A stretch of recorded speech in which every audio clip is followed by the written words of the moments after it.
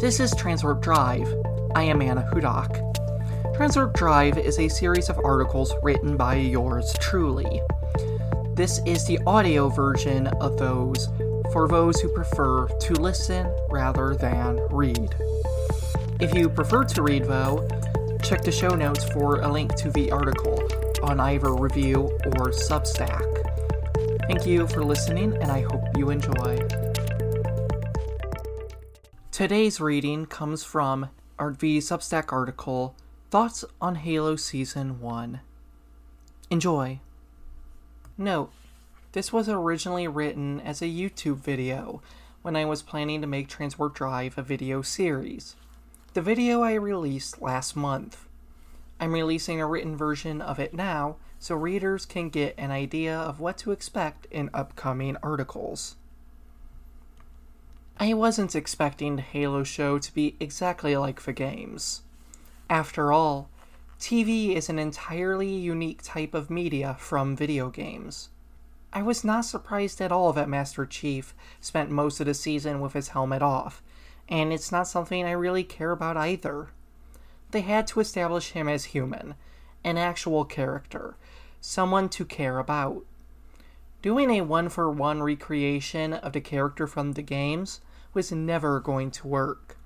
That's not the only thing that was changed in the show, and to be honest, I was fine with many of the changes, at least in theory. The problem is, this show had many good ideas with poor execution.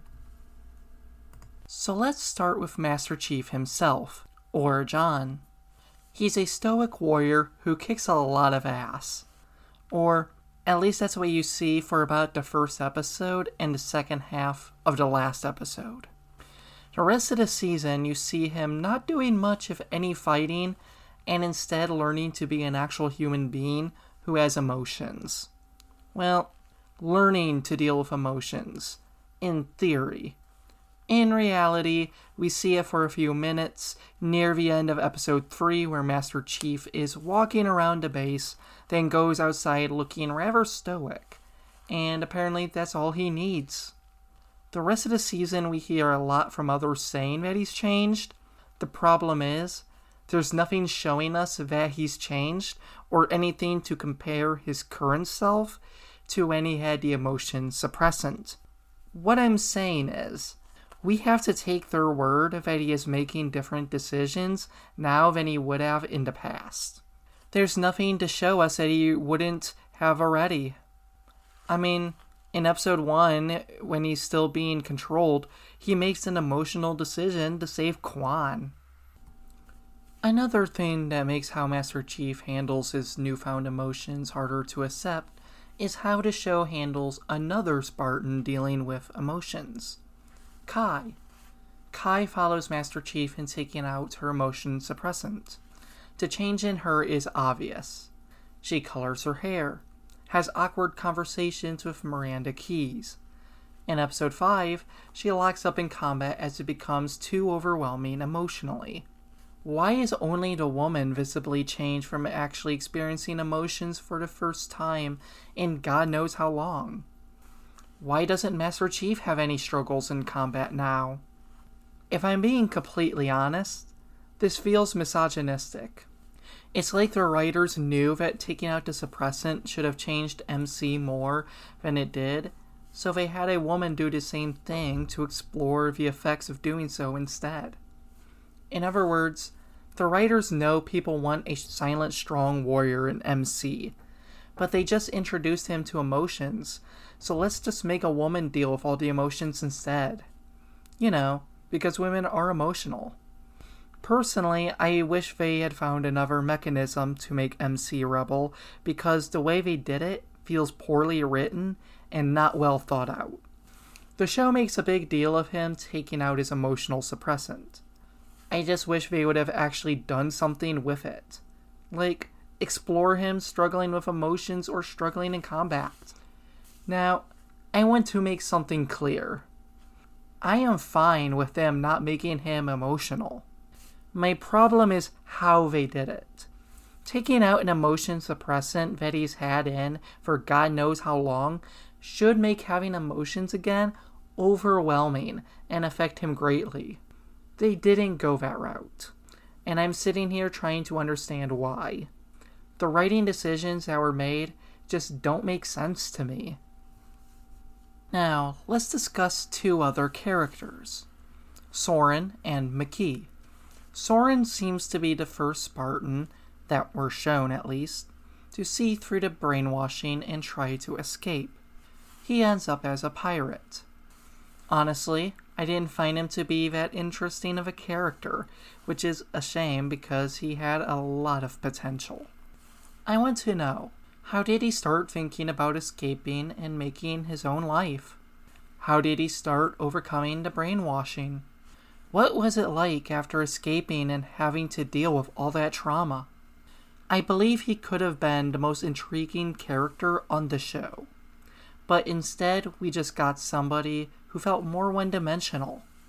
Then there's Makee, who's a human who lives with the Covenant. Obviously, this is ridiculous.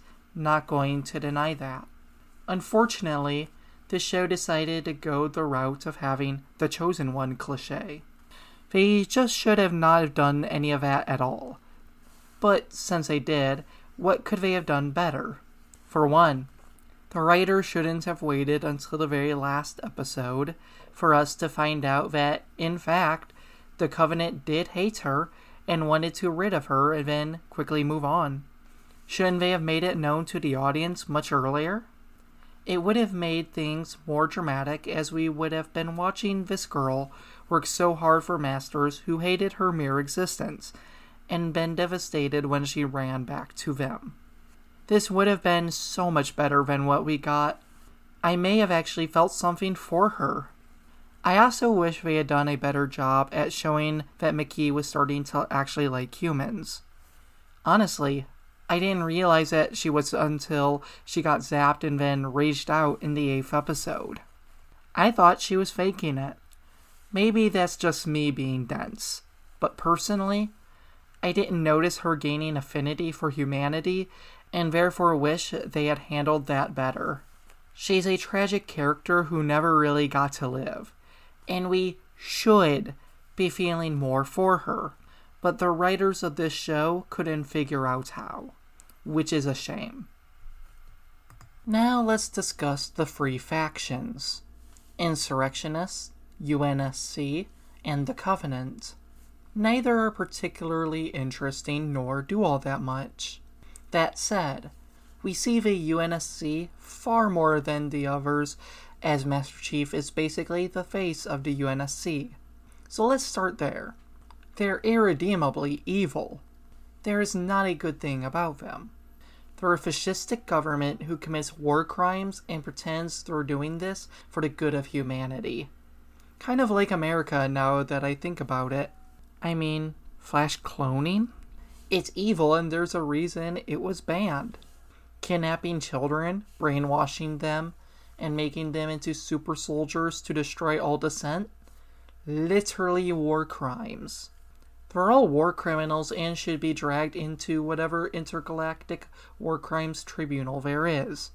Next, let's talk about whom they want to oppress.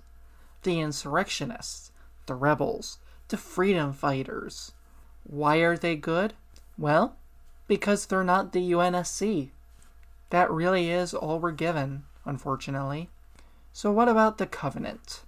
The ultimate baddies of the season.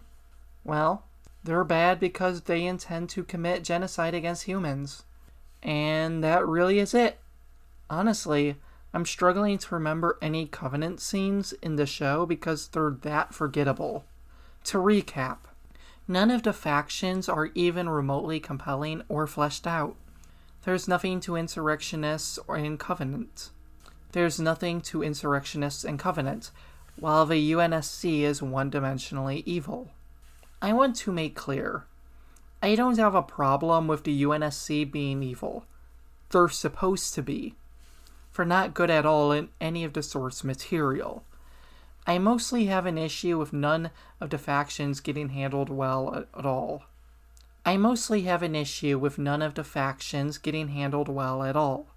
There's nothing to root for or against. It's an evil UNSC against an evil Covenant and rebels who could have gotten cut from the show, and it wouldn't have made a difference. There's not even a basic good versus evil dichotomy. It's all bad. Now, this can be done well. Pirates of the Caribbean did, in my opinion. Halo, though, just wasn't able to.